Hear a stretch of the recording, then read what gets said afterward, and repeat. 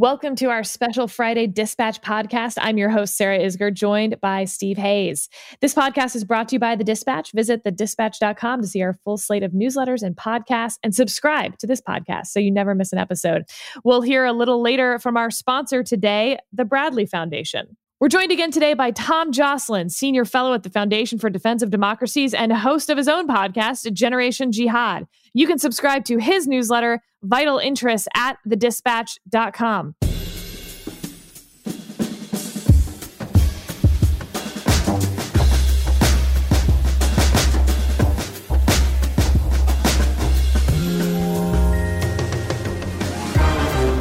Let's dive right in. Tom, we're so excited to have you back to talk about this. Last week, we spoke with Jake Tapper about his book and his movie, which told the story of U.S. forces in Afghanistan in 2009 at Cop Keating.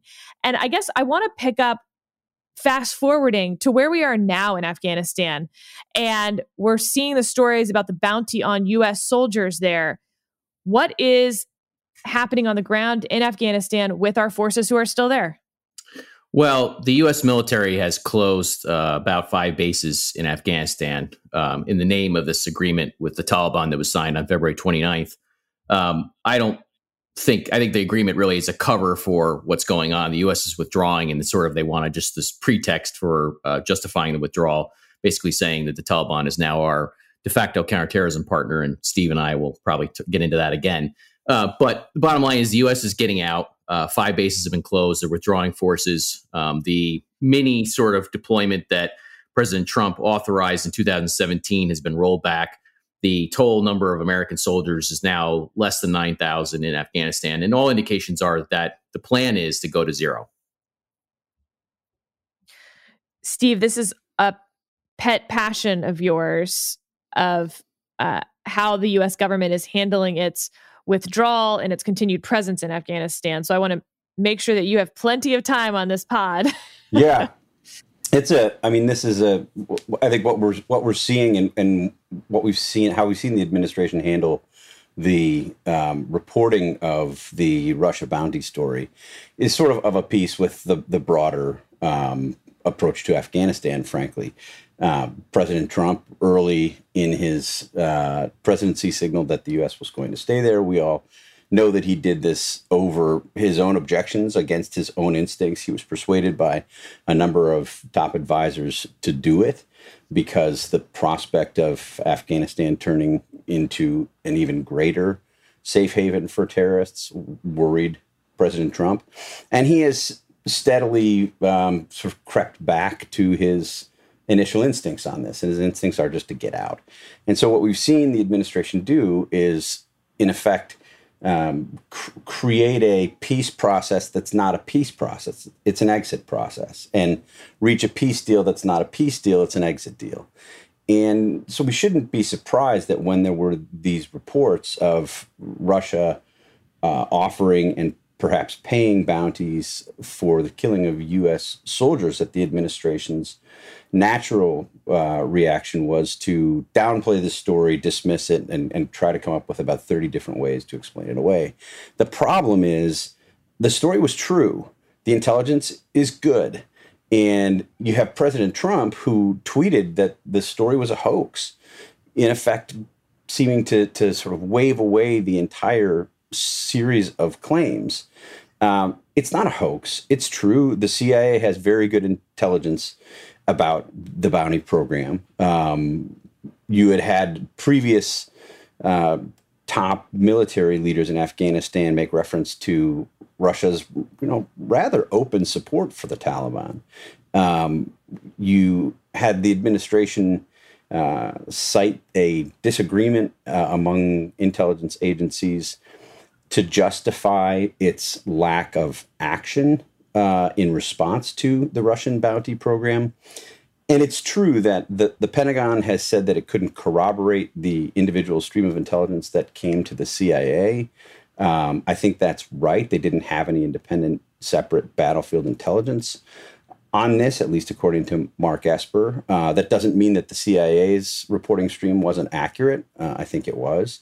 The NSA has, I think, separate intelligence suggesting sort of backing up the central part of the story, which is that the Russians were in fact offering these bounties and potentially paying them, but didn't have separate confirmation.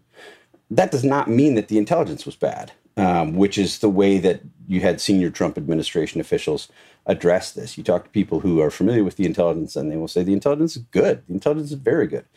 And initial claims that the Trump administration made about this not being in the president's PDB, the president not being made aware of this, people not surfacing this, were quickly debunked. It was, in fact, in the president's PDB, perhaps more than once. And they sort of quickly turned to a different public relations response to that. After initially saying, yeah, the president didn't really know about this, we didn't brief him because the intelligence wasn't that good. They said, wow, the National Security Council took this very seriously and followed these steps in order to take it seriously and address the intelligence that we were getting. Well, those two things are at the very least in tension, if not outright contradictory. So this has been a mess. And what, I guess, to summarize what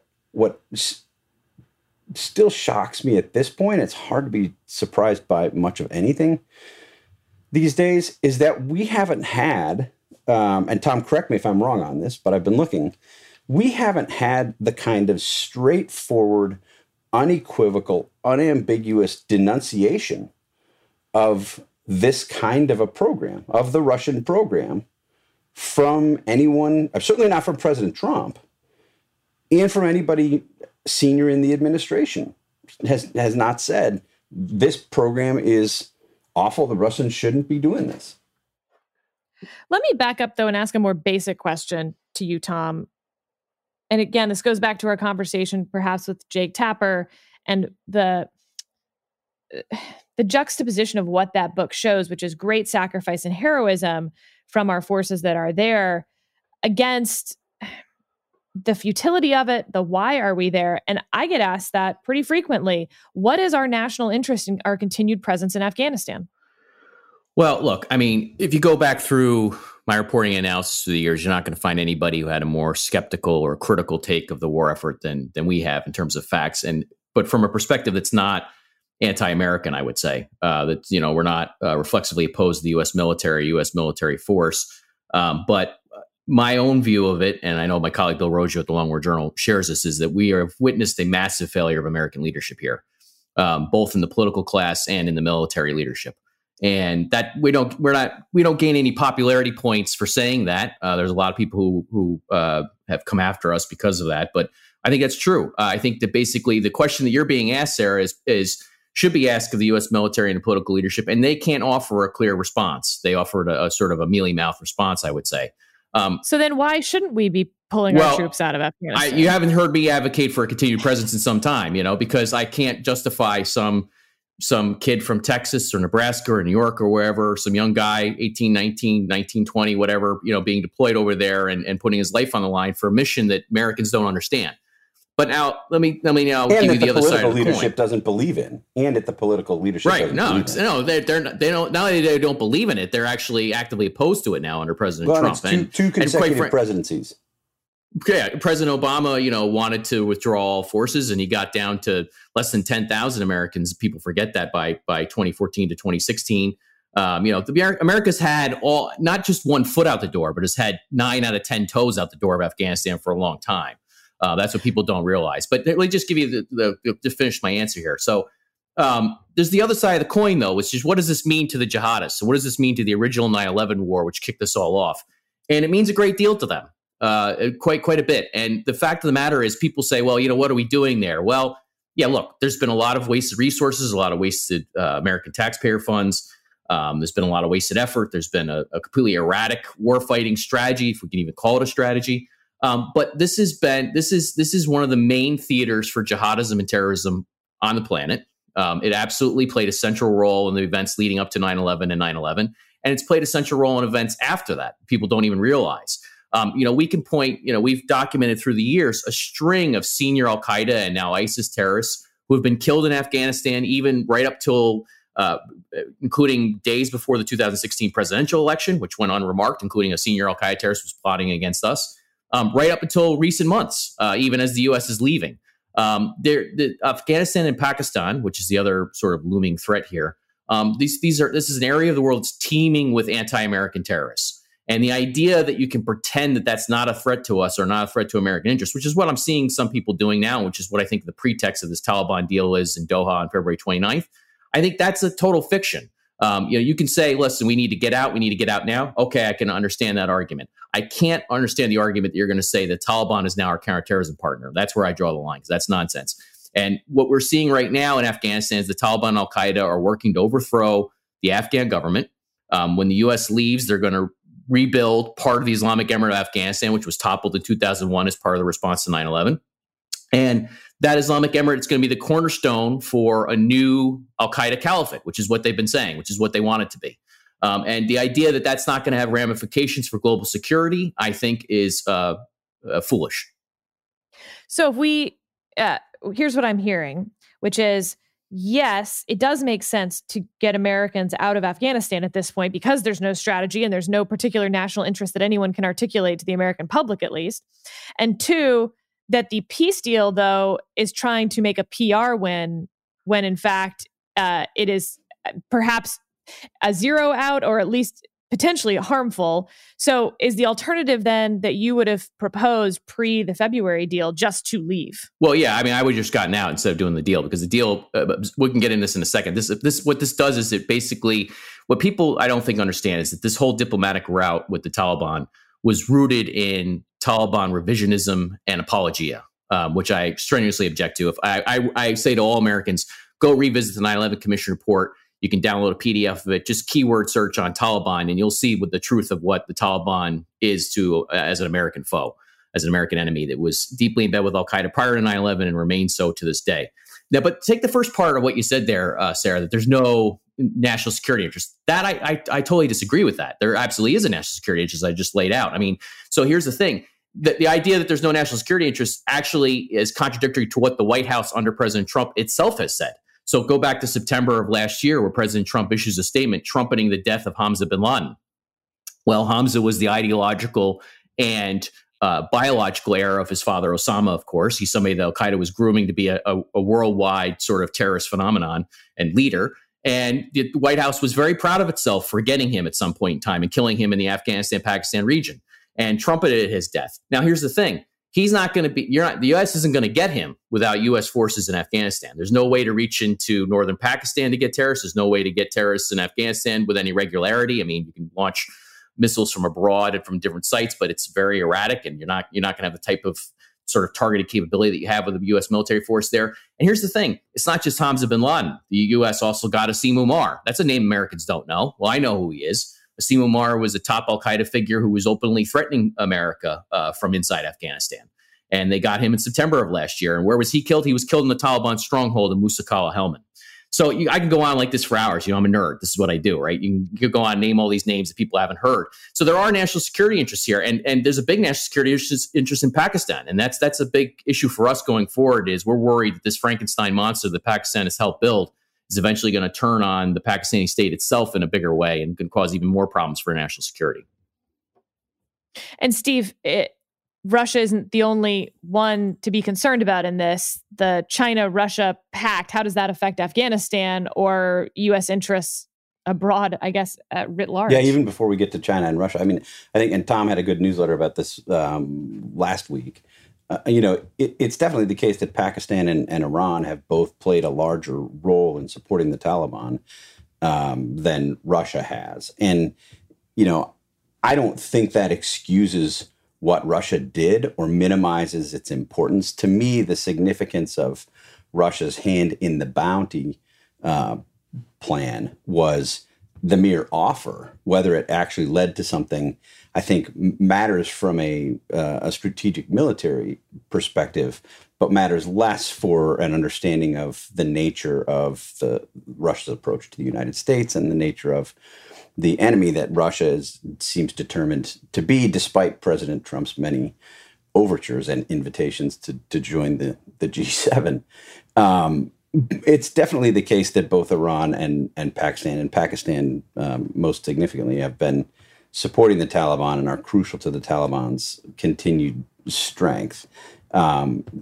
that's I think another reason to Tom's point that this remains in the national security interests of the United States. And I do think there are two separate questions here, and I think Tom has sort of separated them or sussed them out pretty well. One is, do you have an administration that's willing to make a national security case to stay in Afghanistan and has leaders who are committed to pursuing those national security interests?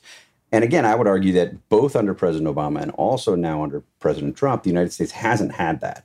And I think in the absence of that, I mean, President Obama, I think, gave two major speeches about Afghanistan in his 8 years in office. I mean, he was just... And they were contradictory. And the first one was contradictory inside of the same speech, but they contradicted each other. And Trump, by the way, repeated that process. If you look at what he said in 2017, in the speech you mentioned, August 21st, 2017, he gave a speech. He didn't mean a word of it, as you and I know. And then you see what he said just recently at the commencement at West Point, graduation ceremony at West Point. He didn't even, he gave quite the opposite take. So he laid out a case in 2017 for why America needed to stay. He didn't believe a word of it. And ever since then, he's sort of returned back to his rhetoric, which is all about why we just need to get out. Right. And you can't point to the intervening years as having achieved our strategic objectives as he laid them out in his first speech. So we know, I mean, sort of the gig is up for anybody who believed that this was some kind of a strategic win, that we're now headed for the exits. The president tacitly admitted that it is, in fact, not. So let me pick up the question. Let me say can I say one thing about that real quick? So not only did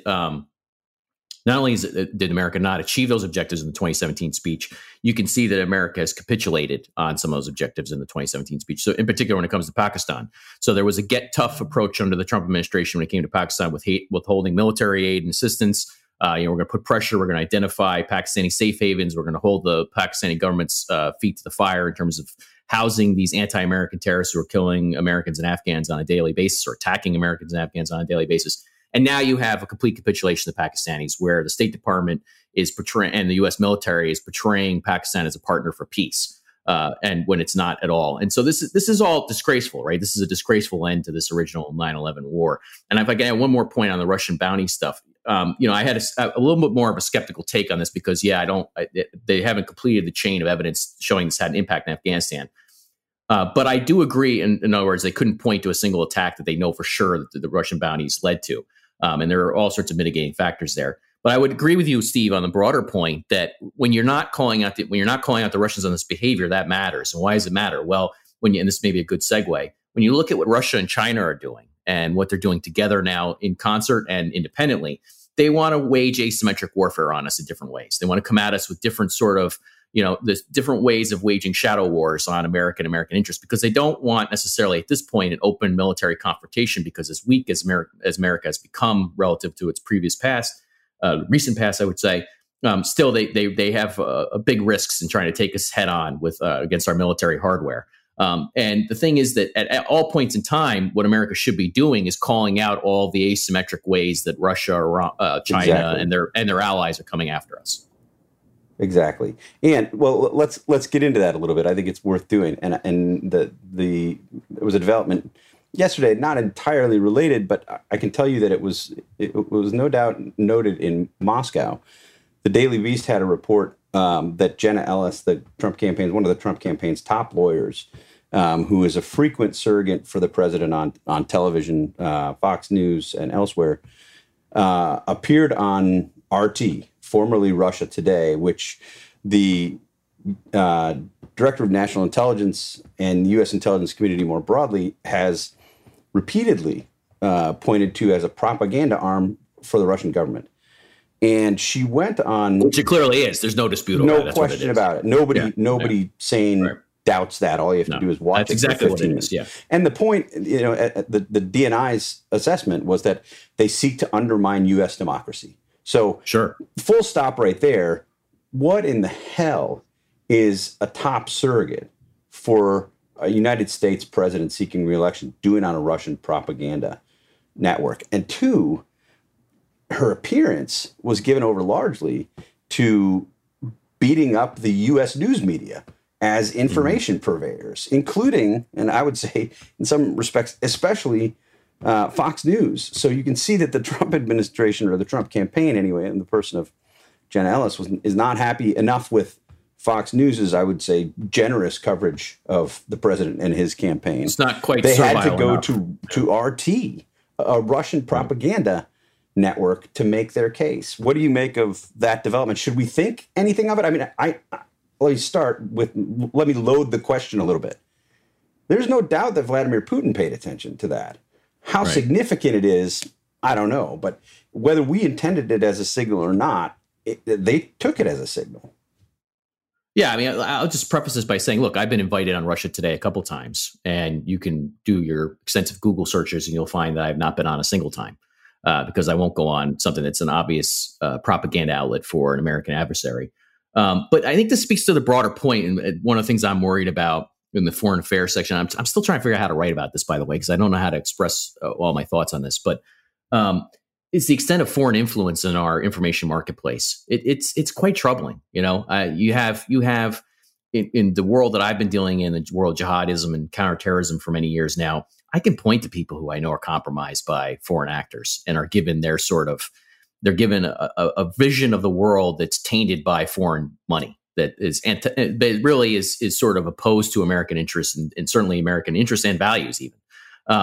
And that's a very difficult thing to call out because it's so prevalent and so pervasive that people don't even see it as a problem. That's what's ridiculous to me. And one of my jokes is that, you know, when it comes to Washington, I don't live in Washington, but when it comes to Washington, the issues I deal with, it seems like every other country on the planet has representation or an embassy as opposed to the American people.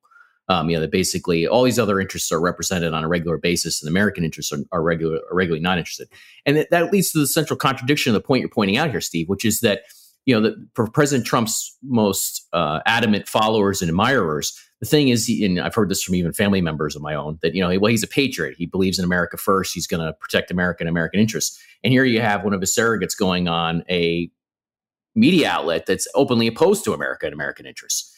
So that's not really consistent with the idea that this guy and his administration are all about protecting America and America's image and at all points in time. Now, I do think there is some merit to that case. I do think that Trump overall sort of wants to sort of protect American interests in his own way. I think there are many problems with the way he views that, and I don't think he's very well informed on any of that. But this does point to a sort of a central problem here going forward, which is, what is America? Domestically, we're now having a big argument over that. And that directly feeds into foreign affairs and how you conduct yourself. And what I would say is there are plenty of foreign actors that are willing to take advantage of those divisions and are willing to play it up. And my response to that is, look, we should have a fierce debate inside America, but let's make it between Americans. We don't need, you know, Russia or China or Qatar or Saudi Arabia or any of these countries interjecting their own nonsense into our arguments. Well, here's, just as it relates to the election, and Sarah, I'd be interested in your view on this, since you've got high level experience working in U.S. presidential elections. What I think makes this particularly notable right now is we can predict with 100% certainty that there are going to be information operations designed to influence the U.S. elections in November. It's happening now. There's not any contradiction. I mean, there's not any question about that. I guess my concern is that you usually have the U.S. intelligence community and with full support of the administration launching huge counter operations to stop this kind of thing. And, you know, setting aside the questions about Russia collusion in 2016 and sort of the extremes of either argument, the kind of MSNBC, you know, Trump was holding hands with Putin argument, and the Trump defender argument that the entire thing was just made up. I think the truth is actually somewhere in between. But we know for a fact that the Trump administration and senior Trump surrogates and advisors welcomed this Russian influence. I mean, whether you're talking about Roger Stone, whether you're talking about Donald Trump Jr. taking the meeting at Trump Tower, whatever you're talking about, they were open to this help from outside. If, like Donald Trump's email was, if the information is what you say it is, I love it. Should we be worried that that attitude persists and that the Trump campaign would be willing to accept outside help again? Sarah? I think you look at the outside influence and information campaigns from foreign countries, and what you find is an American intelligence system that is actually very ill-equipped to combat it. I obviously worked at the Department of Justice, so understand my own bias, but there were indictments brought against GRU members. There was a lot of information in those indictments about what the American intelligence agencies were able to discern they had done. But that's a very backward-looking focus. In the run-up to 2016, there has been, I think, some understandable criticism of the Obama administration that they knew this was going on and did not do enough in real time to combat it. And part of the answer I think you'd hear from them is, what did you want us to do? It's incredibly hard to sit there in real time on Facebook or Twitter and point to which ones are real accounts or fake accounts without a partnership from Facebook or Twitter. Now, I think going into 2020, you have social media companies understanding just how dangerous this is and what they can do to combat it. And I think they are doing a far better job this time around. You see, headlines of X number of accounts got taken down this week that were seen as foreign influence. I think that just the American public has been informed a lot more in 4 years. So I'll be interested to see how campaigns deal with this. But looking back at 2016, it was a naive time, I think, in a lot of respects. Someone tells you they have opposition research and you're like, oh, great. And, the Clinton campaign did this as well. Opposition research is nothing new to these campaigns. And when someone says they've got it, you're like, yeah, I'll look at it. I think now there's a lot more questions being asked. And as far as the Trump campaign, that was a lot of pain that they went through. So I would imagine that just from a pain avoidance perspective, they would be asking more questions this time around. A surrogate going on RT, to your point about whether that's important, I tend to think not. But I understand why, again, given the last 4 years and the pain that caused the Trump now administration and certainly the campaign, you'd think they'd want to avoid even that appearance with their surrogates. And that seems not to be the case, but I think you won't fully know that until there's a repeat, if you will. Surrogates can book themselves on things all the time without letting the campaign know. If it becomes a pattern, that's where I think your point would be more well taken, Steve. Tom, how much should your newsletter this week explores Russia's relationship with China, and you close by suggesting that this might be the most dangerous alliance in the world today. Why do you think it's that dangerous, and what should the United States be doing, if anything, to neutralize the threat? Well, let me start my answer by saying, one of the things I'm sort of obsessed with is following what the Chinese and Russian foreign ministries produce on a daily basis. And I think it's very interesting. If you just read what they're saying, oftentimes in English, and you can get translations too when they're not in English, just read what they're actually saying. I think it gives away a lot of the game. I mean, you can if you just know how to read it critically and understand what they're saying, you can see what they're doing.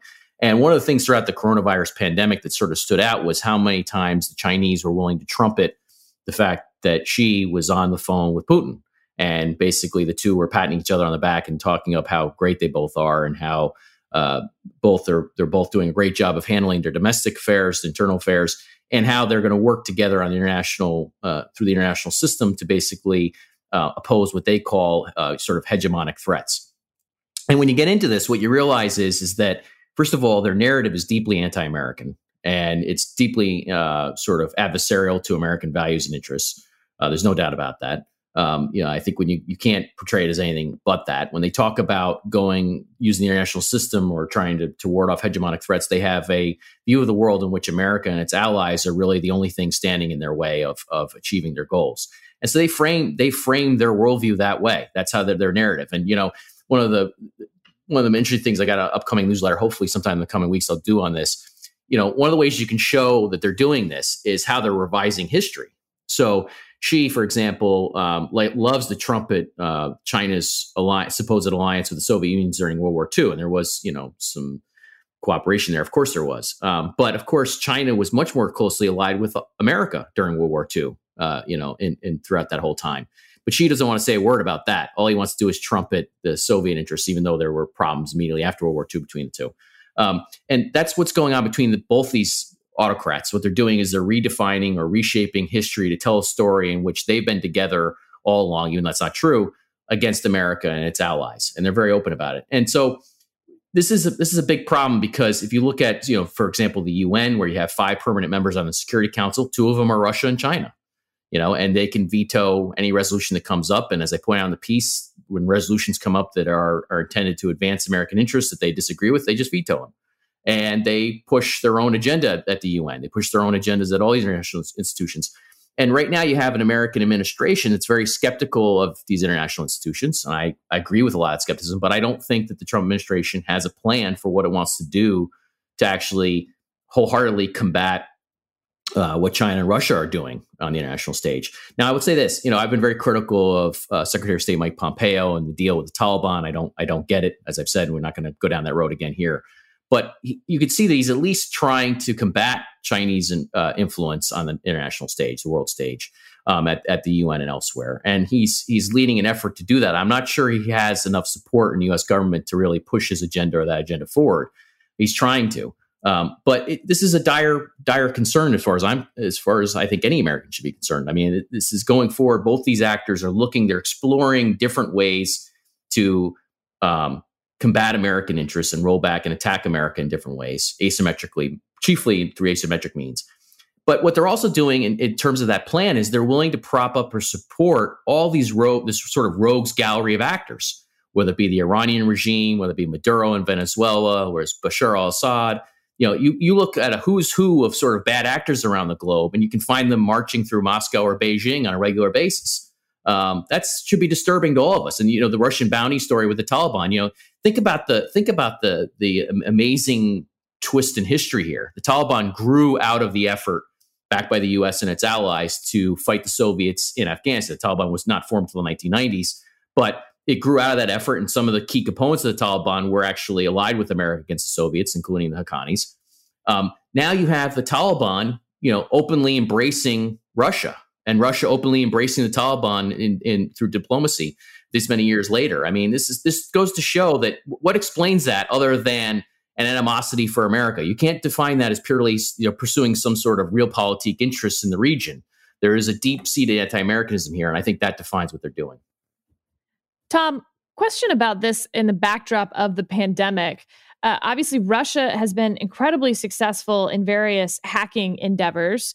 And I mentioned the indictments that DOJ brought a couple years ago. And then China, of course, has been very good at stealing intellectual property. DOJ has also brought plenty of backward-facing indictments on that. How does the pandemic bring these countries together? But also, there have been headlines about them trying to hack into and take various vaccine efforts around the world. And what will that alliance mean for the vaccine efforts? So the way I look at it is, since they're so brazenly and openly in each other's camp when it comes to during the coronavirus era, and you can see Putin is constantly praising Chinese leadership throughout this. I mean, even as the Russians have been combating the pandemic across their own country. I mean, Russia has been hit hard. It's obviously very tough to get reliable statistics out of Moscow about the extent of this, but there's no doubt that Russia's been hit hard by this as have multiple other countries, most other countries around the world. And yet Putin doesn't have anything critical to say about Xi or the CCP, the Chinese Communist Party, throughout all this. Now, and you can see simultaneously Xi is praising Putin's handling of this and saying the two are getting their alliances. They said recently in this phone call earlier this month, which I highlighted in my newsletter, their alliance is stronger than ever. The relationship is stronger than ever, they're claiming openly. What does that mean? To me, I think to your point about the hacking and to these sort of asymmetric means that they're using, I think when you see that sort of public rhetoric is so in your face and so obvious, you should suspect they're doing all sorts of things behind the scenes together. And that should be your operating assumption. And I don't like to make assumptions when it comes to anything. But in this case, I think it's a pretty safe assumption that they probably are working together on some of the stuff, at least some of the stuff. And that should be, in terms of American investigations, that's where they should be starting from, is understanding that these two together can accomplish a lot more than they could individually, even as problematic as they are individually. Now, stealing, coronavirus research and all these things, have you seen Putin object to anything the Chinese have been fingered in this regard? No. Have you seen the Chinese object to anything the Russians have been held accountable for doing in this regard? No. And so, again, I think that's a tell. So in that context, in the past, the United States would be able to look to its strong alliances, in particular across the West, but also in Asia, as something of a bulwark against the rise of China, a more aggressive Russia, certainly an alliance between the two. As you survey our relationships with NATO, the NATO alliance generally, the European Union, South Korea, Japan, and others, what do you see? And is our sort of our common interests with those countries still able to serve as that bulwark? Geez, I mean, that's a very complicated question. I think there's just a lot embedded there. Those are the only kind I ask, Tom. Yeah, I think overall, the way I look at this stuff, and I don't want to oversimplify, but I think America has to be in the alliance building business, and America has to be reconfiguring international alliances and even international institutions to sort of combat this. You can't let the Chinese and Russians have their way at the UN Security Council over and over again. It's got to stop. America, you can do certain things for the UN, sure, but overall, there's just too many. There's a lot of problems, and basically, America has to be bolstering its alliances in the Pacific, has to be bolstering its alliances for NATO and elsewhere to do this. But the problem is, look, I don't think Trump is entirely wrong about some of his criticisms here, right? I think that our partner countries in NATO, our allies in NATO, have not ponied up as much as they should have in the past. They've definitely helped America and come to America's defense when it comes to the war in Afghanistan and other things, and we have to recognize that sacrifice. But I do think they should be contributing more financially to NATO, and the bottom line, they should be taking care of their own defense in some ways. Or at least doing what they've promised to do, right? They're not going to do that. I think that's right. And there's sort of Trump is, I think Ambassador Bolton recently wrote something along the lines of that he thought that, Trump would get out of NATO even if he could, and basically was agitating to do so. And that sort of contradicts Trump's other claims where he pats himself on the back for getting NATO allies to contribute more to NATO and provide more financial resources to NATO. Well, wait a minute.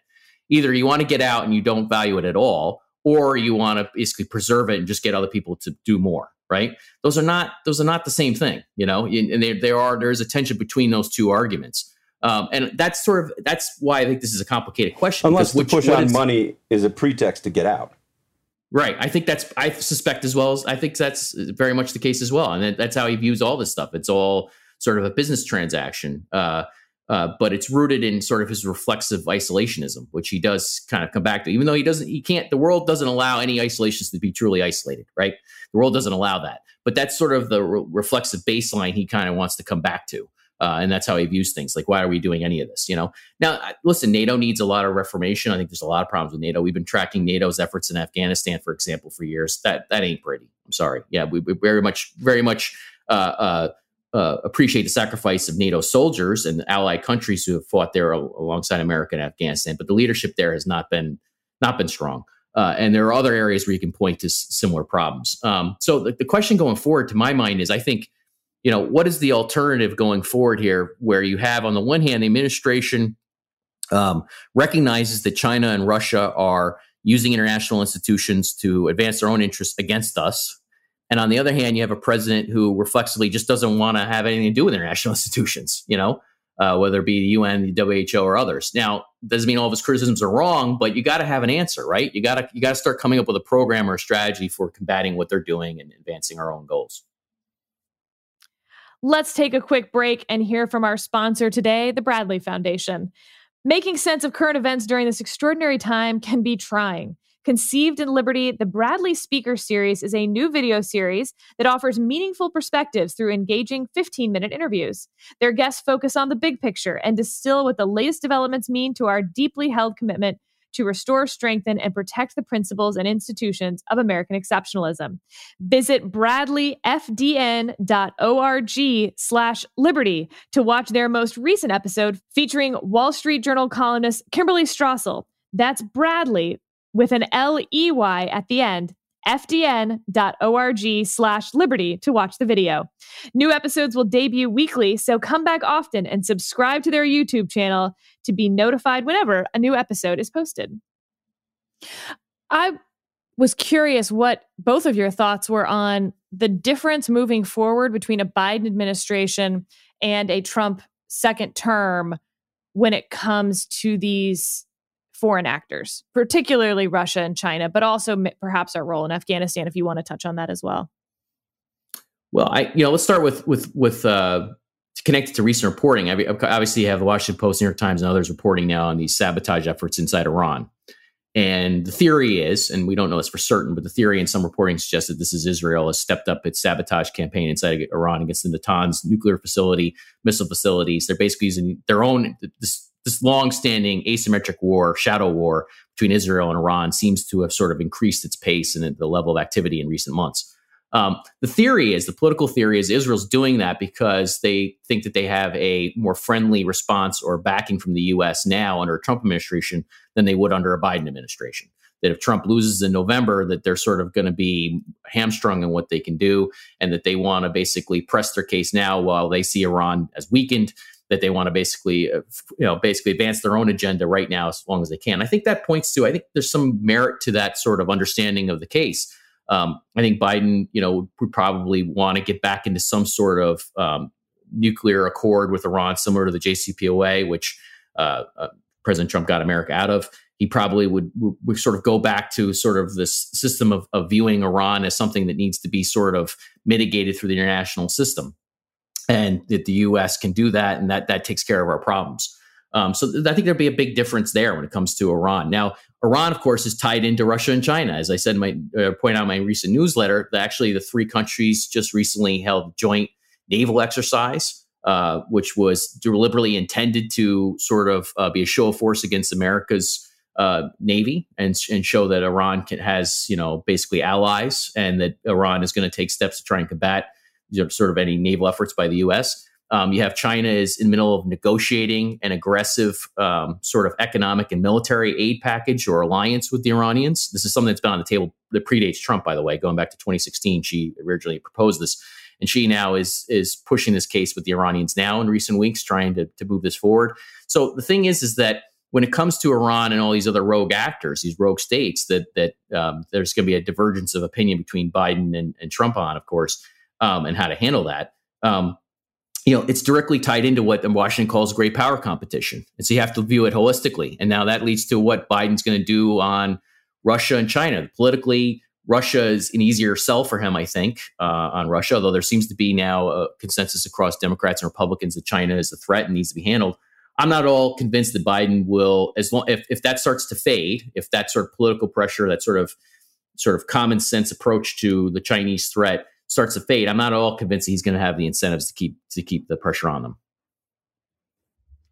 Steve, thoughts, differences? Yeah, I think in a different world, I would hope for an approach that's neither the Biden approach nor the Trump approach, and would be something closer to a neo-Reaganite approach to these challenges, and both are strengthening our alliances and taking on our adversaries. That is obviously not going to be. One of the most interesting things about John Bolton's book, in my view, and it's something that just has not been remarked upon at all, is the extent to which the big takeaway from his 400 and whatever it was, 62 pages, or one of the big takeaways, was just how fundamentally weak Donald Trump has been on China.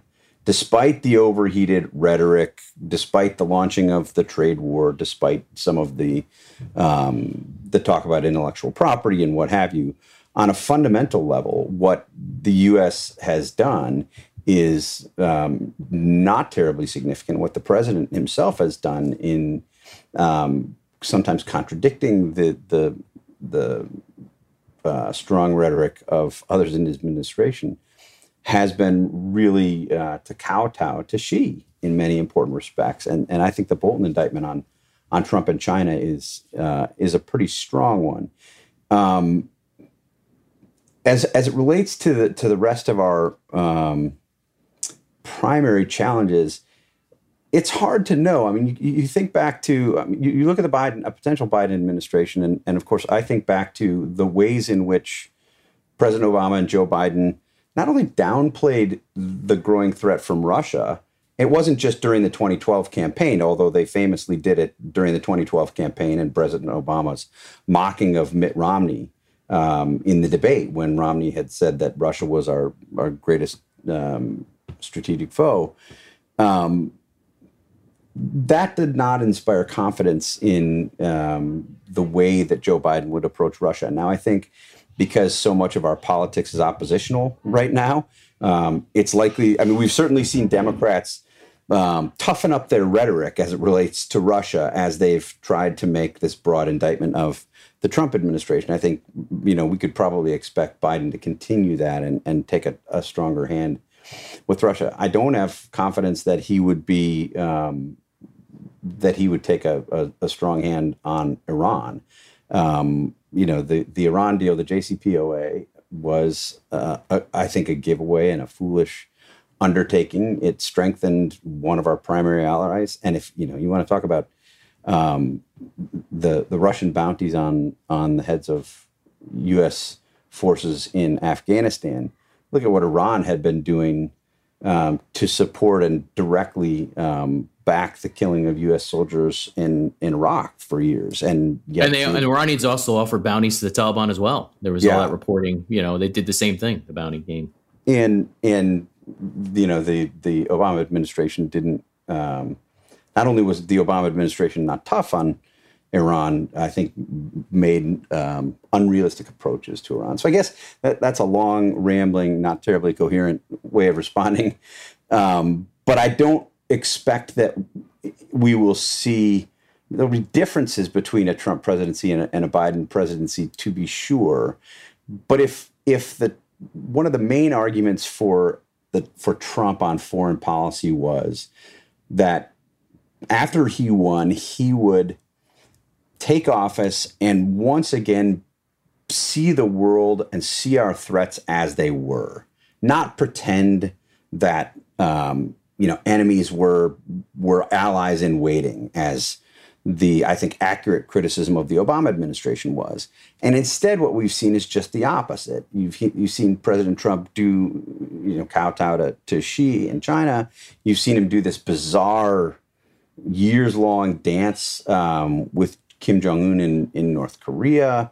You've seen him challenge alliances, NATO alliances, alliances with our bilateral alliances with our European allies in a way that suggests that he's not seeing the world as it is. He's seeing it as he imagines it to be, and it's not a realist foreign policy in that kind of old school way. No, let me just. Tom, I could just add one quick thing. No, one quick thing. When it comes to the continuity between diplomacy under Obama and Trump, of course, the Iran deal is the big point of departure between the two. But you think about under the Obama administration, the idea with Secretary Clinton, Hillary Clinton, was there was going to be this Russia reset, and she had this button with the reset button that she proposed. And what was the underlying premise there was that it was the Bush administration in America and their policies that sort of stood in the way of resetting relations with the Russians to be more fruitful and productive across the two countries. That was proven wrong, right? I mean, that's not the case. It was the Kremlin's behavior that's the problem, not America's policies. But yet you've seen that same sort of overture from Trump and from what he wants to do, that basically, we should be able to get along. We should be able to, Putin should be on our side in various ways. And General Flynn, of course, even thought that Moscow was going to be our counterterrorism partner, which is President Trump's original national security advisor. And of course, that there are many problems with that. But then, when you see that sort of what I think is that form of diplomacy, which is what I object to, is rooted in the idea that America needs to make concessions and America needs to basically enter these talks from the perspective that it has to own its own failures and its own problems. And with actors like Putin and others on the world stage, when you do that, you're giving away so much right from the get-go. Your negotiating position is inherently weak. And I got to say, when you laid out that case when it comes to North Korea, the Trump administration tried to offer a whole bag of goodies to the Kim regime there, and to say, just give up your nuclear program, and you're going to have Trump building condos on the shore for you, basically. And that got nowhere, right? I mean, you could see now. Here's another point of continuity: is the Taliban deal. This is one of the great ironies in all of this, is that the Taliban deal is rooted in this sort of same, what I've blasted as a very servile notion of American diplomacy. The Taliban deal was rooted in that came from the Obama administration. It came from Secretary Clinton, and her approach basically paved the way for these talks that culminated in this deal. And then you have Secretary Pompeo, who's a big critic of Clinton, ends up consummating it, even though it's rooted in the same sort of servile, credulous sort of approach to diplomacy. And so I think there's a big bipartisan problem here. I think we need strong American diplomacy going forward. We absolutely do. The military can't be called upon to solve these problems. Just can't. It has to be a last resort in many cases, is military action. But I'm not convinced at all that America has, at this point now, back to my original theme of the American failure of leadership, I think there's been a diplomatic failure of leadership here too. I don't think we even have a working idea of what diplomacy should be at this point. Well, Tom, before we let you go, in this era where we're not getting to travel, and certainly not internationally right now, what is the one place that you miss traveling to this summer? If you could go anywhere, cost is no barrier, where would you be right now in July? Yankee Stadium is where I'd be watching the Yankees. Watching the Yankees play. Since I was a kid, I'm a New Yorker. I like my New York sports teams. I enjoy the camaraderie and the atmosphere in New York. For all the problems that America has, and all the problems New York has, which has a lot, I still see New York as one of the great experiments for humanity. And it breaks my heart to see the violence right now that's peaking in New York and the problems that are there. But you go to Yankee Stadium and all those differences sort of melt away. You're standing next to people from all different places who are all just Yankee fans rooting, and that's the vision of America that I sort of hope for. And I sort of see that symbolically at Yankee Stadium. Now, there are a lot of Yankee haters out there, and believe me, I get it. You should hate the Yankees if you're not from New York. We do. You absolutely should. We do. You should absolutely hate the Yankees. In fact, I'm suspicious of any Yankee fan who's from Texas or something. I'm really suspicious. Just as I'm suspicious, by the way, of any Dallas Cowboy fans in the New York, New Jersey area.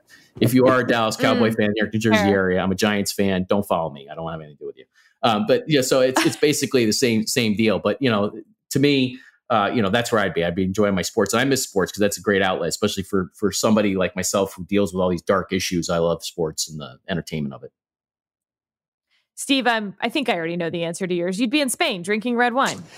Yeah, I mean that's a pretty safe bet. I've got a pretty big birthday coming up the night before the wow, you're turning election. 75. Nice. That's incredible. Nice. Well played. It's the night before the election, and the plan was to sort of push past the election, spend a couple weeks digesting it, figuring it out, doing some special events that we're going to be doing for the Dispatch. And then I was going to do a mountain biking trip through Spain, up into northern Spain, probably ending in San Sebastian for some really good food. That's not happening. I would very much love to put that back on my agenda. We're going to bump it off. Who knows how long? A year, maybe. Well, I am with Tom here. I love traveling the United States. I hit my 50th state last year. So well, you hit all 50. You've done all 50. I'm jealous. That's on my bucket list. I haven't done that. I've done almost all of them twice, but Hawaii was my last one. I had saved it. I was I had a lot of morning sickness, but I was in Hawaii trying my best to enjoy it. And just the only thing I could eat at that point was pineapple. So that worked out really well. Oh, that's the best pineapple on planet Earth. It's incredible. My wife and I had our honeymoon there many years ago. And I probably ate about 400 pounds of pineapple because it was just incredible. Yeah. Where'd you go in Hawaii? Where'd you go in Hawaii? Now I'm blanking on it. Isn't that embarrassing? The place with the awesome beaches husband, and some palm trees. Yeah. Yes. Yeah. Maybe exactly, some mountains of exactly. So I'll leave on a rather negative or pessimistic podcast. I'll give you this upbeat note. One of the things I've been doing during the pandemic is we always watch these shows on HGTV, which are like Beach Life or Hawaii Life or whatever. We have these house hunters where they're looking around. And anytime there's an episode from Hawaii, I just find myself just completely incapacitated watching this, daydreaming about moving there. And I think as much as I love New York or have loved New York, I figure, what in the hell am I doing living in New York when there's this is actually one of the 50 states in the country, you know? And especially when we can all work from home. We now get to rethink our homes. Well, thank you so much for joining us. And thank you, listeners, as always, for joining us. Tune in next week, subscribe to this podcast, and maybe most importantly, subscribe to Tom's newsletter, Vital Interest. It is fabulous. And Tom, as I mentioned earlier, has his own podcast, Generation Jihad, which is just fantastic if you want to dive into more of these issues. And we will look forward to seeing you again soon. Thank you.